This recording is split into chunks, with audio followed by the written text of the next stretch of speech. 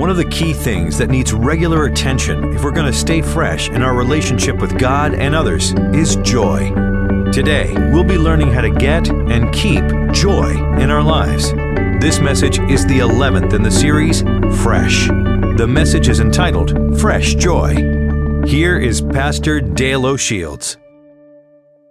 Well, go ahead and grab your Bibles, your teaching sheets, as we turn our attention to, yes, the last message in the Fresh series. Yes, we finally made it to the final message. Isn't that amazing? Somebody say amen. Somebody say hallelujah. You didn't think we were going to make it, did you? We did. We made it to the last message, number 11 in the series. We're talking today about fresh joy in our lives. This whole series has been about maintaining freshness in our walk with God, learning how to be fresh in our relationship with Him. My desire is to stay fresh with God my whole life. I don't want in any way to grow stale in my journey with God. I want to make sure that ever how old I become before I meet Jesus and go to be with Him, I want to make sure that I maintain freshness all the days of my life, that I'm producing fruit as I go through my journey with Christ. Amen? That's our desire. And so there are things, if you're going to stay fresh, there are things you have to do. It doesn't happen automatically. There are choices you have to make. There are steps you have to take if you're going to maintain this fresh spirit in your life. We've talked about a number of these today. As I said, we're talking about fresh joy. And I want today to present to you really what the Bible says to us about joy.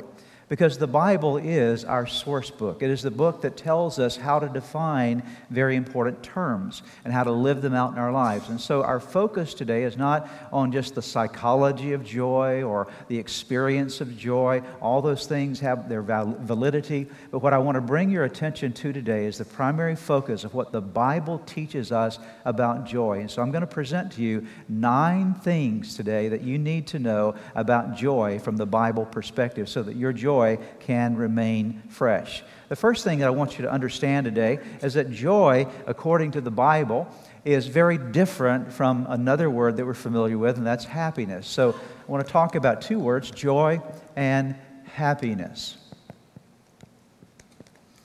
A lot of times when we talk about joy, we think of joy as being sort of this giddy sort of experience we have, and emotions are overflowing, and you say, well, what's going on? I just feel so much joy. Well, really, according to the Bible, that's not real joy. Real joy is something I'll define a bit more clearly in a moment. Before I talk about joy, let me talk about happiness, because we confuse those 2 terms. The word happiness it comes from an original root word, and the root word is hap. And the word hap was used to define or describe events that would transpire in a person's life.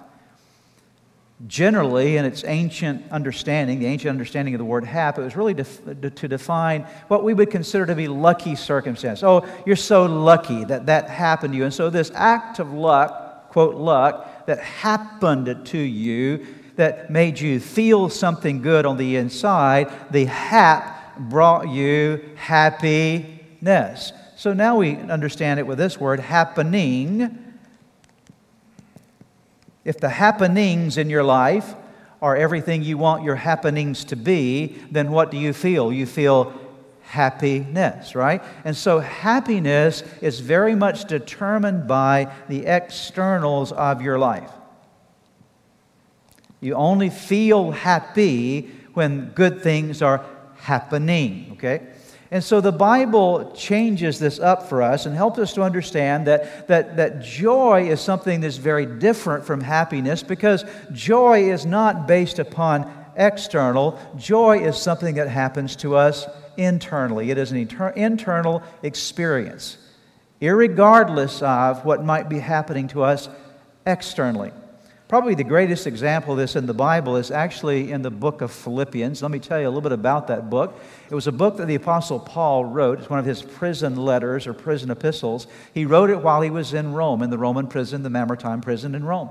It was a horrible place to be, and for any person with any kind of awareness of circumstances, you would say, hey, this was not a good place to have life happening to you. It was a bad set of happenings. Paul is in prison. He's got guards chained to him 24 hours a day, one to his right, one to his left. His freedom has been removed from him. He's there because of preaching the gospel, so he's not done anything wrong. He's been falsely accused. So there he is suffering in the Roman prison, and while he's there, he does a lot of constructive things. You know, you can do constructive things in the midst of destructive circumstances.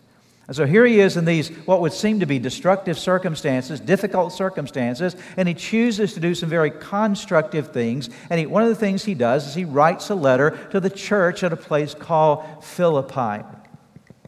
Philippi was a Macedonian city, and he writes them a very short letter, 4 chapters, the book of Philippians in your New Testament.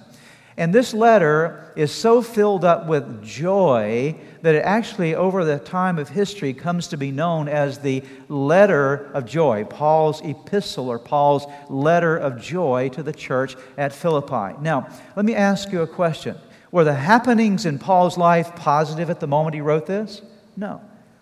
But nevertheless, in some of the most difficult circumstances of his life, he was able to write an entire letter filled up with joy, joy, joy, rejoice, rejoice, rejoice, all these words. Why? Because he wasn't living his life on the basis of happiness. He was living his life on the basis of something very different. It was an internal joy that he had. And so please mark the difference today in your heart and mind that joy is different from happiness. You can be joyful even when good things aren't happening in your life. Isn't that good news today? You can be joyful. If you've got terrible circumstances today, you can still be joyful. Number 2, second thing to know about joy is that joy is linked to Jesus.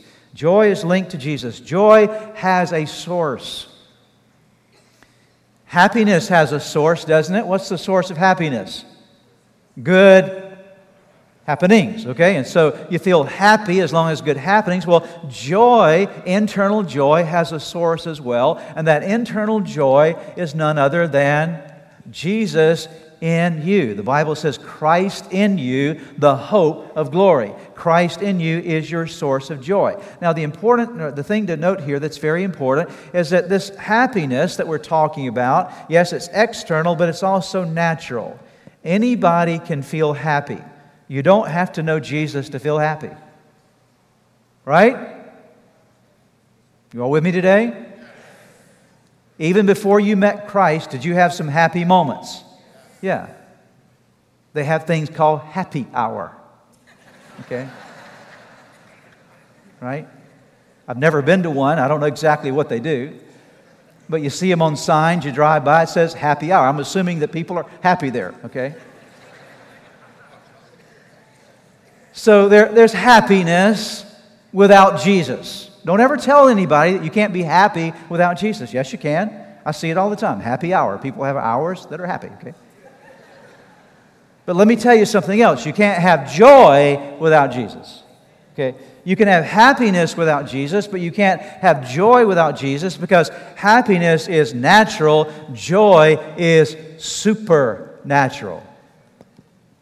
How do you have joy when bad things are happening? You still have this internal sense of well-being. The only way that can happen is something supernatural is going on, right? And so joy is related to Jesus. Let's take a look at the Bible that speaks of this. John chapter 15, verse 11. Jesus' words, I have told you this so that my joy may be what? Circle those 2 words. Where?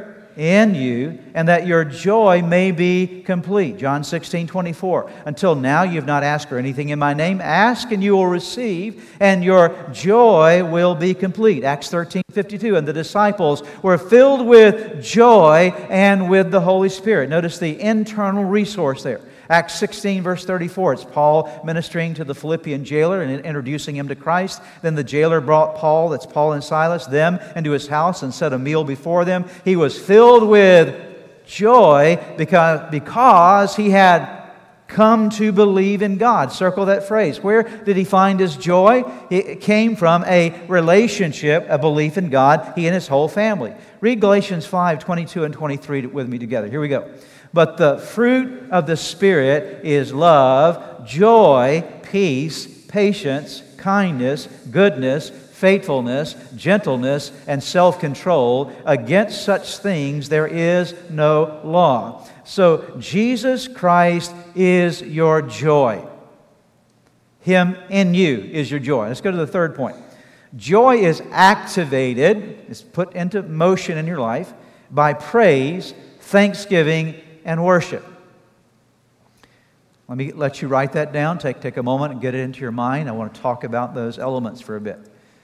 Joy is activated, that's the key word, by praise, thanksgiving, and worship. Now, if you know Jesus Christ, is Jesus present in you? Absolutely. The Bible says that you are the temple of the Holy Spirit. Christ in you, as I mentioned a moment ago, is your hope of glory. So Christ lives in you. However, the reality is that even though Christ is in us, we don't always live in His joy, right? Have there ever been some down days in your life, right? You knew Jesus. He was in your heart, but you weren't experiencing the joy that you wanted to experience by the reality of Christ being in you. You're with me on this, right? Why? Because joy, even though Jesus is in you, joy is in you, joy has to be activated. It has to be stirred up. And one of the best ways for you to stir up joy, for you to get your joy going, is for you to take time to give thanksgiving to God and worship and praise to God. Because when you do that, you're stirring up Jesus. You're stirring up, if you will, the joy of Christ in your heart. See, that's why when you're down, the best thing you can do is focus on your blessings. When you start thinking about what you have instead of what you don't have, and worshiping God for what you have instead of what you feel like you're missing, you're moving into a realm called thanksgiving. When you start giving thanks and focusing on blessing, then your joy begins to rise. When you get your eyes off yourself and you begin to worship and magnify God and lift Him up and honor Him, again, your eyes are off of your circumstances, your natural things, and your eyes are placed on who God is, and joy is able to rise up in your life. And so part of the reason why many of us suffer with a lack of joy is because we haven't learned the secrets of thanksgiving, praise, and worship. If you become a thanksgiving person, a person of thanks, if you become a person of worship, if you become a person of praise, I guarantee you'll become more of a person of joy. Because praise, thanksgiving, and worship activates joy in you. Psalm 9, verse 2, I will be glad and rejoice in you. I will sing praise to your name, O Most High. Notice that gladness is connected to rejoicing and praise. Psalm 40, verse 16, but may all who seek you rejoice and be glad in you. May those who love your salvation always say, the Lord be exalted. So when you're going through stuff, if you get out of your realm and start saying, God, I exalt you, it lifts the praise quotient or the joy quotient in your life. Psalm 126, verse 3, the Lord has done great things for us. Can we stop for a moment and say, yes, that's true for me. The Lord has done great things for us. Notice the rest of it, and we are filled with, when you focus on the great things God has done for you, what are you going to be filled with? Joy. Philippians 4, verse 4, that little book I talked about a moment ago, the letter of joy. Notice what Paul says in the 4th chapter. Rejoice in the Lord always. I will say it again, what? Rejoice. Why did Paul tell these Christian believers and tell us by the Holy Spirit? Rejoice, rejoice, rejoice in the Lord always. It says, put your praise on all the time. Be a person of thanksgiving and worship all the time. Why? Because that is your key to activating, to stirring up what? Joy. He learned it in his own life. Number 4, joy is affected by our vision and view of God, ourselves, life, and others. We talked about joy being activated by praise and worship, thanksgiving. It is also affected by some other things in life. One of the things that will affect your joy is how you view, how you look at God, how you look at yourself, how you look at other people, how you look at life. The lens through which you view all of these things, God, yourself, other people, life, affects your joy. I wear glasses. In the old days, they call these spectacles, right? Anybody remember that phrase, spectacles? Maybe some of your reading, you came across that term, spectacles. That was the old term for this. Because when you put on spectacles, it affects your perspective, right? and your perspective is adjusted by your spectacles. And what I want you to know is that in all of your lives, you are wearing spectacles. It's called your attitude about life. It's your perspective. It's how you look at things. And everybody chooses to look at things through their frame of reference and their world. And by the way, sometimes the way you're looking at things just isn't right. Did you know, have you ever found yourself before you looked at something, you thought you had the bead on it, and you found out later you weren't even thinking about it the right way? And when you changed your view, you changed your perspective, you changed the way you viewed things, your emotions changed as well. Because your view, your vision affects your emotions. By the way, I'm talking a lot here today about your thinking. Perspective is your thinking. And January and February of this new year, 2014, I'm actually preparing a series of messages right now where I'm going to talk to you for about, I don't know how many weeks. We'll see how it goes, okay? About thinking, your thinking. Because most of your battles are in your mind. The Bible says that we are transformed by the renewing of our minds, okay? And so I'm extremely pumped up about a whole series we're going to do about how to change your mind, how to change your thinking, because if you can change your thinking, you can change your life. And I've got to stop there or I'll start preaching messages right now. I don't want to do that. I want to save something for later. But your view, if you think of God as being angry at you all the time, as being kind of a withholding God, and your view of God is negative, what will happen inside of you? It will rob you of joy. If you walk around thinking that everybody's mad at you, you don't like anybody, and everybody's frustrated with you or you're frustrated with them, where will your joy go? It'll dissipate. You'll never have it. And so you have to adjust the way that you think, the way that you view other people. I want to take you to an example from Paul's life again because I think it's a great example. Paul went through all kind of horrendous things. I'd encourage you to just read from time to time just events in Paul's life because Paul didn't have it easy. And in 2 Corinthians chapter 4, Paul talks about some of the pressures that were on him, some of the problems he encountered in the ministry, some of the persecutions he experienced. And there was so much stuff going on in Paul's life, he would have had every reason in the world to be discouraged.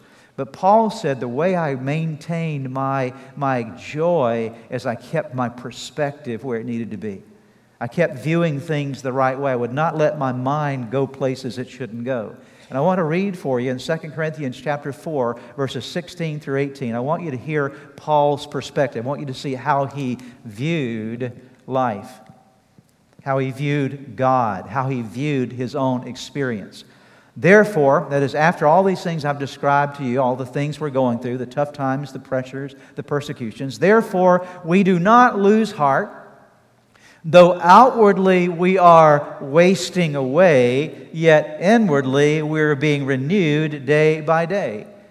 Now, notice his perspective. This is incredible. He's going through all kind of hardships, difficult times. And notice what he says. For our light and momentary troubles. Paul, you got to be kidding. These don't seem very light to me.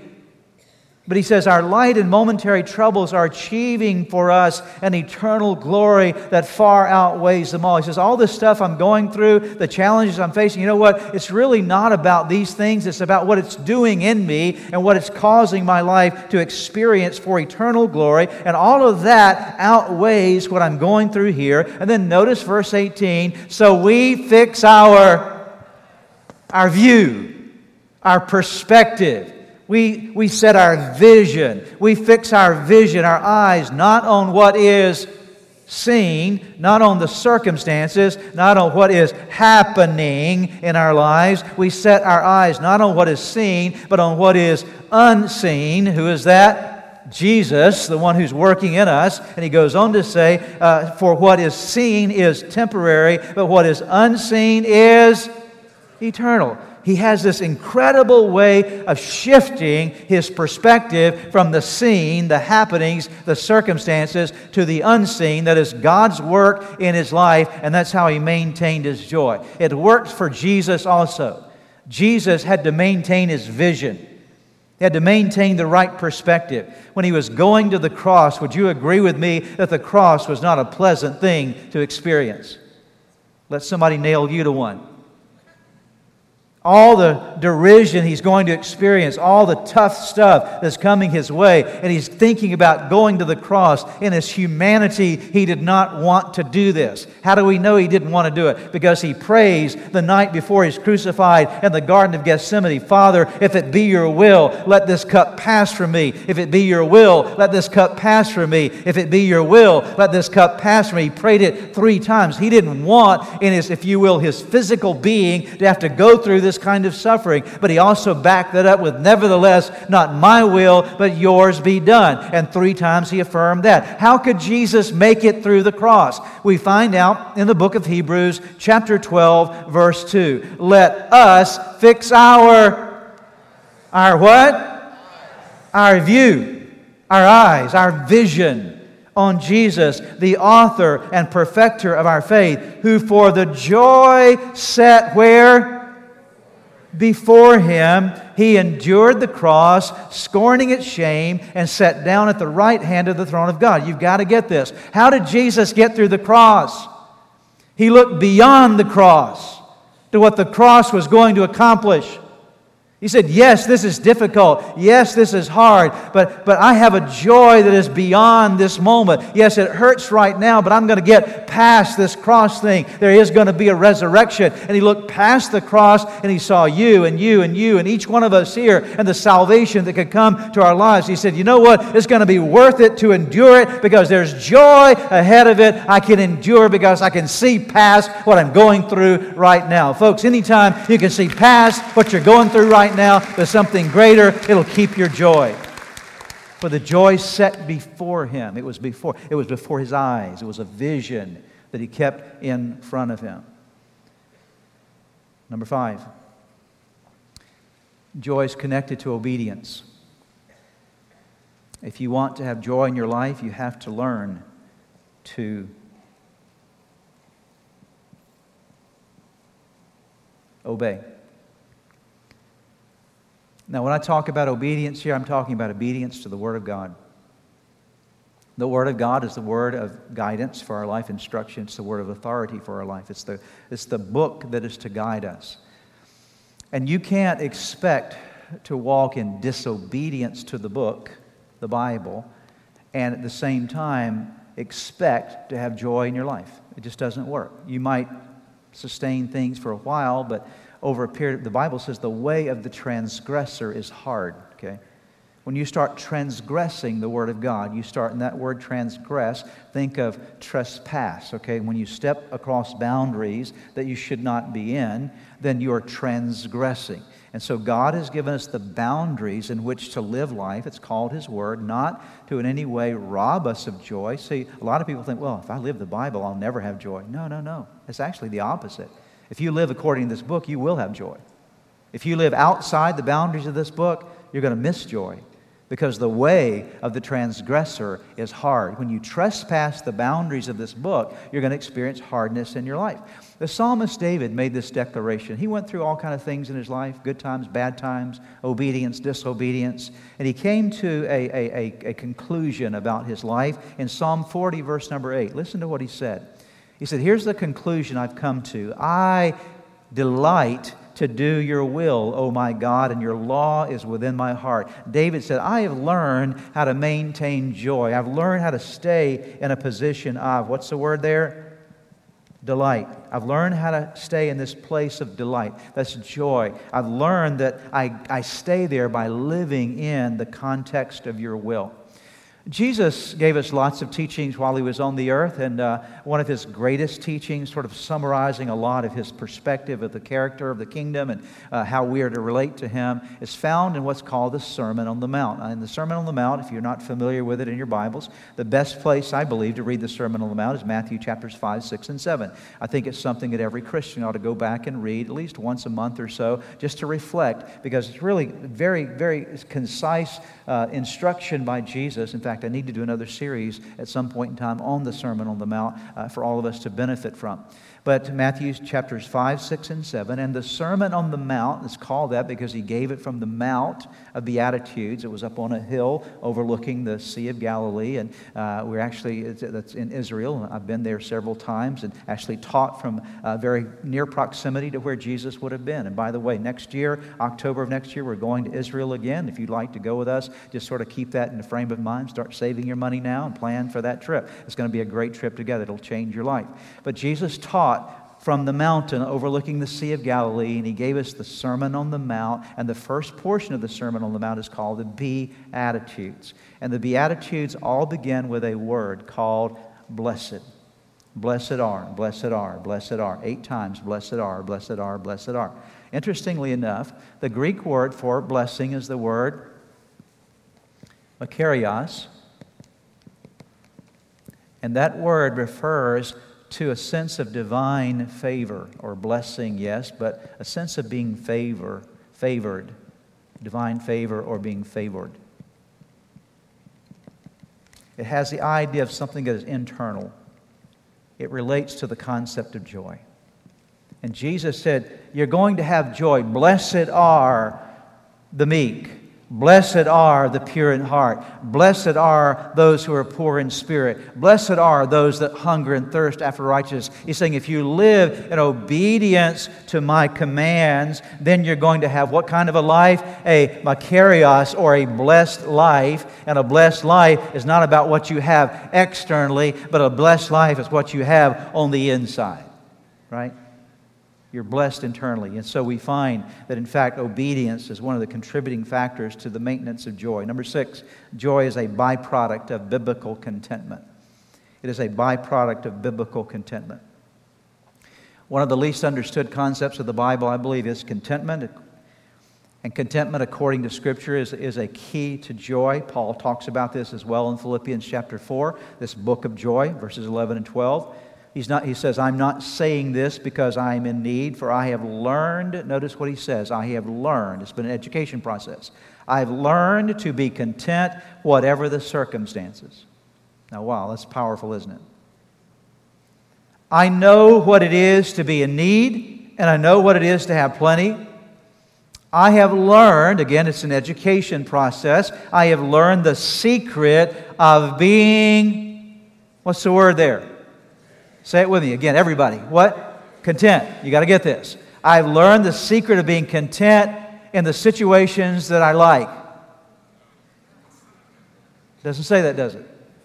I've learned the secret of being content in, notice what it says, in any and every situation, whether well-fed or hungry, whether living in plenty or in want. Paul said, I've learned this secret. I'm writing this book of joy to you. Let me give you the secret of joy. I've learned to be content in any and every situation of life. I'll tell you something. You can't take joy away from someone like that.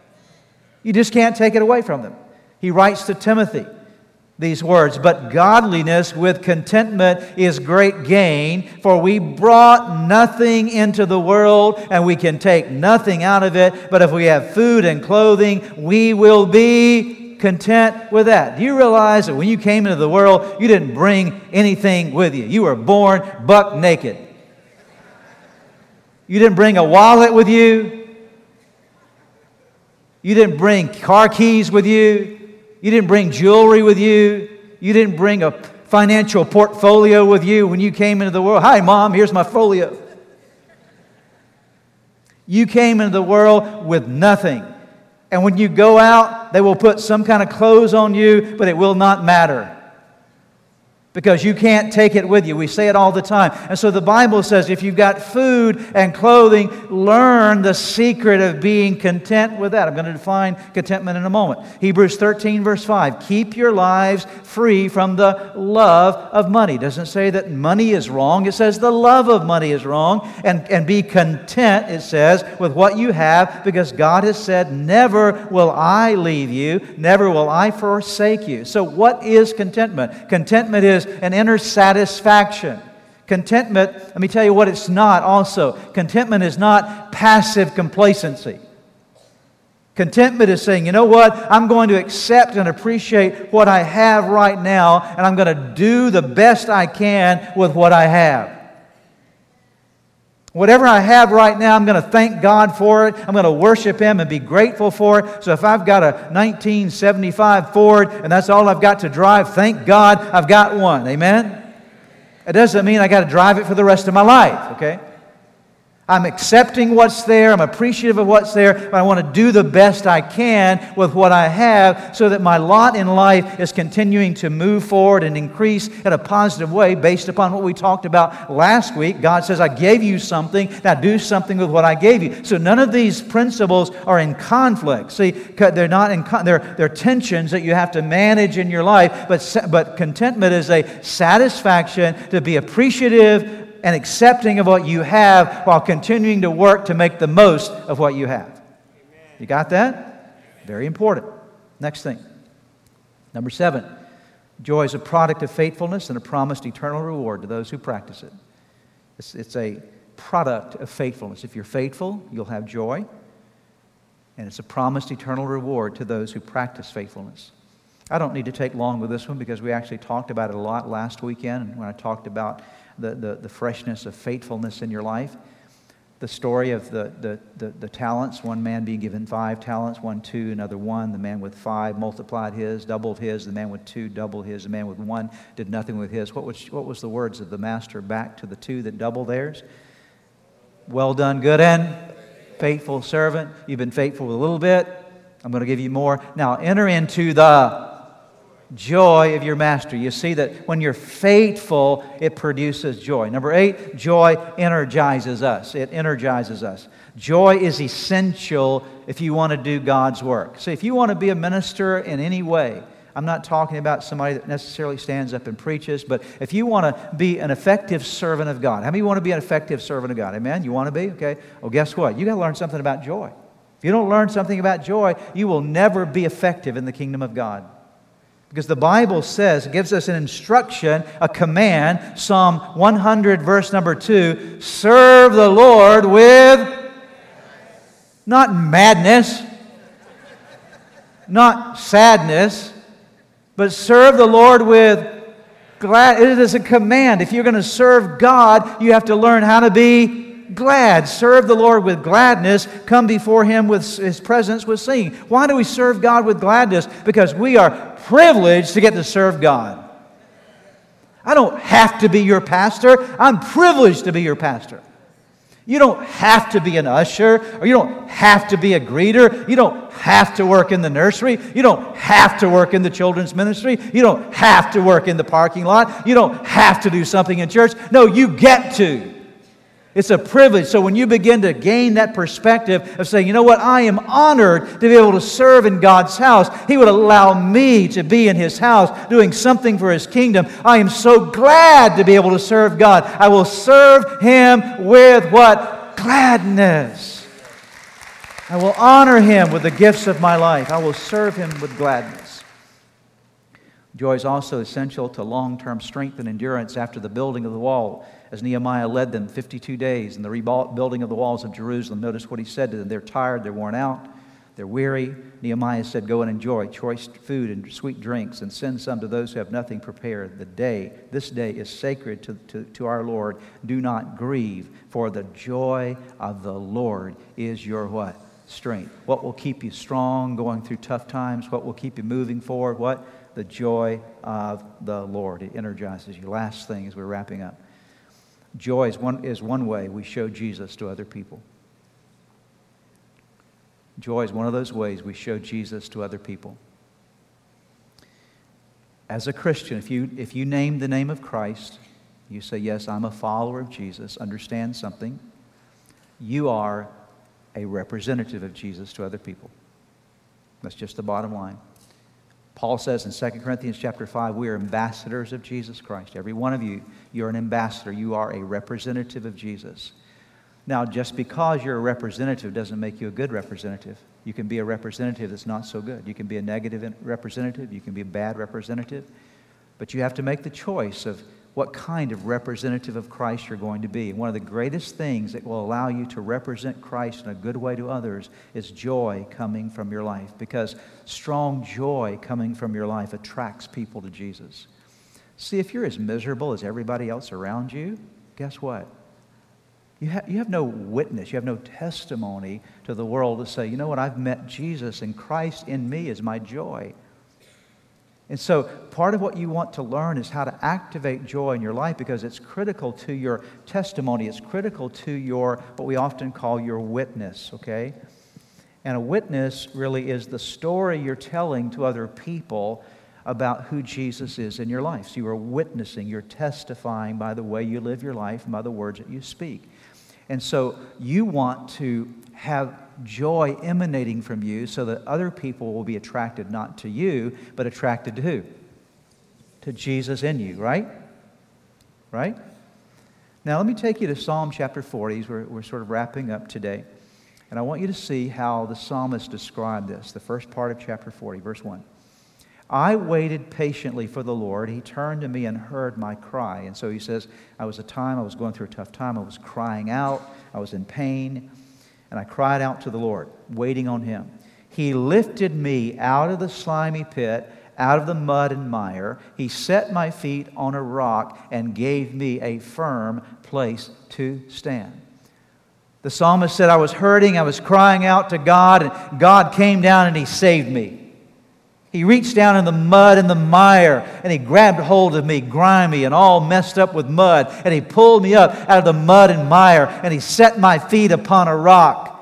You don't have to raise your hand on this if you don't want to, but I will encourage you to do so if you'd like to. How many of you would say today, there was a time in my life when I was down in the mud and the mire, and I cried out, and God came along and pulled me up out of my mud and mire? Come on, give Him praise this morning. Lift that hand and say, yeah, that was me. Okay? You've got to remember where you came from. You've got to remember what your life used to be. You've got to remember. See, if you're going to be a witness, you can't be a witness unless you've got a reminder of the BC before Christ and the AD after Christ. There's a difference in your life. He came down, He reached down inside your life, and He grabbed a hold of you. You were crying out for help, and He reached and said, I'm going to pull you up out of the mud and the mire. I'm going to set your feet on a rock. I'm going to give you a firm place to stand. And then the psalmist said, let me tell you what happened when he did that. When he did that, He put a song in my life. He put a new song in my mouth, a hymn of praise to our God. Many will see and fear and put their trust in the Lord. He says, when He reached down and He got a hold of me and He cleaned me up and He put me on the rock and He gave me a firm place to stand. I've got a new song to sing that I've never had before. I've got worship to exalt Him like I never could before. And by the way, I'm going to keep singing my hymn of praise. I'm going to keep activating my joy. And many people will see it and they will put their trust in God and fear. Why? Because I'm putting Jesus front and foremost in my life. And when they look at me, I want them to see somebody who's been redeemed by the power of God. And that's what our world needs today. Our world needs to see people who can say, you know what? I used to be right where you are. I was at a place where I was in the mud and mire, but I want to tell you, I serve a Jesus who's able to pull you up and clean you up. He's able to pull you up and set your feet on a rock where you felt so insecure. He's able to bring security to your life. And when He does that, He'll give you a song to sing and a witness to declare to the world around you. Are you with me? I'm going to. See, we're talking about joy here. And my prayer for you today is that you will be filled with J-O-Y. Because the world, listen to me, the world can have this, but the world can't have this. The world can live this way in the natural, but to have joy, something supernatural has to happen in their lives. And you and me, we are the link to other people that will draw them to the relationship they need to experience the joy they're longing for in their life. Amen? Amen? Now, here's my prayer for you. It's found in the book of Colossians chapter 2, verses 6 and 7. I want you to receive this as a prayer. If you'd like to simply bow your heads, you can read it as I'm reading along, whatever you'd like to do, but I want these words to settle deeply in your heart today. So then, just as you received Christ Jesus as Lord, continue to live in Him, rooted and built up in Him, strengthened in the faith as you were taught, and overflowing with thankfulness. Why do we overflow with thankfulness and need to overflow with thankfulness? Because thankfulness activates what? Joy. Father, I pray for your word today to settle into our lives. I pray that you would help us to not live on the basis of the natural happenings. But Lord, help us to lean in to Jesus in us.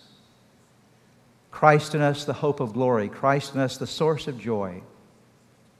I pray that we would be people of thanksgiving and worship and praise. And Lord, we would have our view and perspective of you as we need to, and of others, of ourselves. And God, I pray that we would also bear witness to the world around us that you are real, that you're alive, that you are transformational power. Let that message come clearly through our lives, we pray in Jesus' name. Hi, I'm Pastor Dale O'Shields. I want to thank you for listening to our broadcast of Practical Living. I trust it was a blessing to you, and I trust that you're growing in your spiritual journey. Or perhaps you've never even started your spiritual journey, and today this is your opportunity to make a decision to move forward, getting to know Jesus Christ, letting Him have control of your life. See, the Bible says of Jesus that He stands at the door and knocks, and if anyone will hear His voice, you can open that door and let Him in. And if you've never invited Jesus Christ into your life, today is the day that you need to do it. In fact, I'm going to lead you in a prayer right now. If you'll pray this prayer sincerely, with all your heart, mean it with all your heart, Jesus Christ will come into your life. Repeat this prayer after me. Say these words. Say, Jesus, I know that I am a sinner, and I'm sorry for all the things I've done wrong in my life. I believe in you. I believe you are God's Son, the Savior of the world, that you died for me and rose again. Just simply tell Jesus, I believe in you. Now open up your heart and say, Jesus, come into my life. By faith, I receive you as my Savior, my Lord, in Jesus' name. Now, if you prayed that prayer with me just then, sincerely, I want you to know something. Jesus heard it, and He saved you. You're a new creation in Christ. You get a brand new start in your journey with God. But now you have to grow. You have to learn what it means to be a follower of Jesus every day. And so we want to help you get started, and we have some resources available on our website that will do so, called New Beginnings. So check them out. And again, I want to thank you for being a part of today's broadcast. If you've prayed with a pastor today and made a decision to follow Jesus Christ, we have some resources for you on our website. Just go to www.church-redeemer.org/newbeginnings.